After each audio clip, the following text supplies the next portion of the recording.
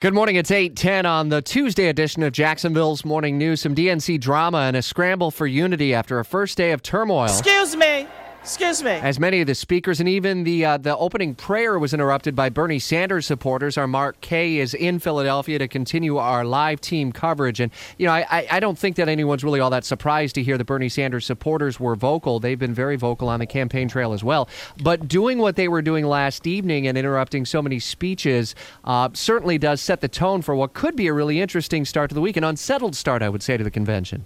Yeah, it's crazier here than it ever was in Cleveland, man. I'll tell you what. And even the Ted Cruz got fewer boos than I heard last night on day one for all of the speakers combined. These Bernie Sanders supporters, even though Bernie Sanders is calling for them to now support Hillary Clinton, Rich, they don't care. They're not, behind the man. They're behind the ideas that the man represents. And even though that man is no longer saying, look, we got to go, we need unity behind Hillary, his supporters don't want to hear that. And they're keeping this revolution alive.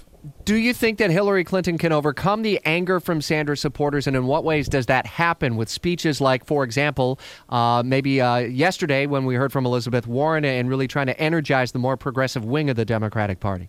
Well, they got a lot of people who you would never think would get up there and say, I'm with her, to say, I'm with her. Elizabeth Warren, we saw her campaigning already with Hillary Clinton. Michelle Obama was a big boost to the crowd because she'd never come out the way she came out for Hillary Clinton yesterday. Everybody here really loves Michelle Obama. I'd also like to point out she's the only non-politician who spoke. But when Bernie Sanders took the stage, you heard those boos. You saw the angst. People were crying. Rich Jones, they were crying when Bernie Sanders told them to get their support behind Hillary Clinton. They just don't want to hear that. I mean, imagine Luke Skywalker getting in front of the rebellion saying, hey, Darth Vader, he's not so bad. Let's go all live in the Death Star happily ever after.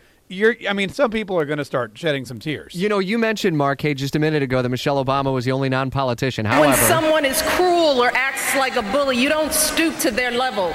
No, our motto is, when they go low, we go high. Showing the political savviness of someone who's been in the White House for nearly 8 years now by not ever mentioning Donald Trump by name in her speech, but clearly going after him. And the headlines this morning looking ahead to, I wonder what Michelle Obama may be up to coming the future.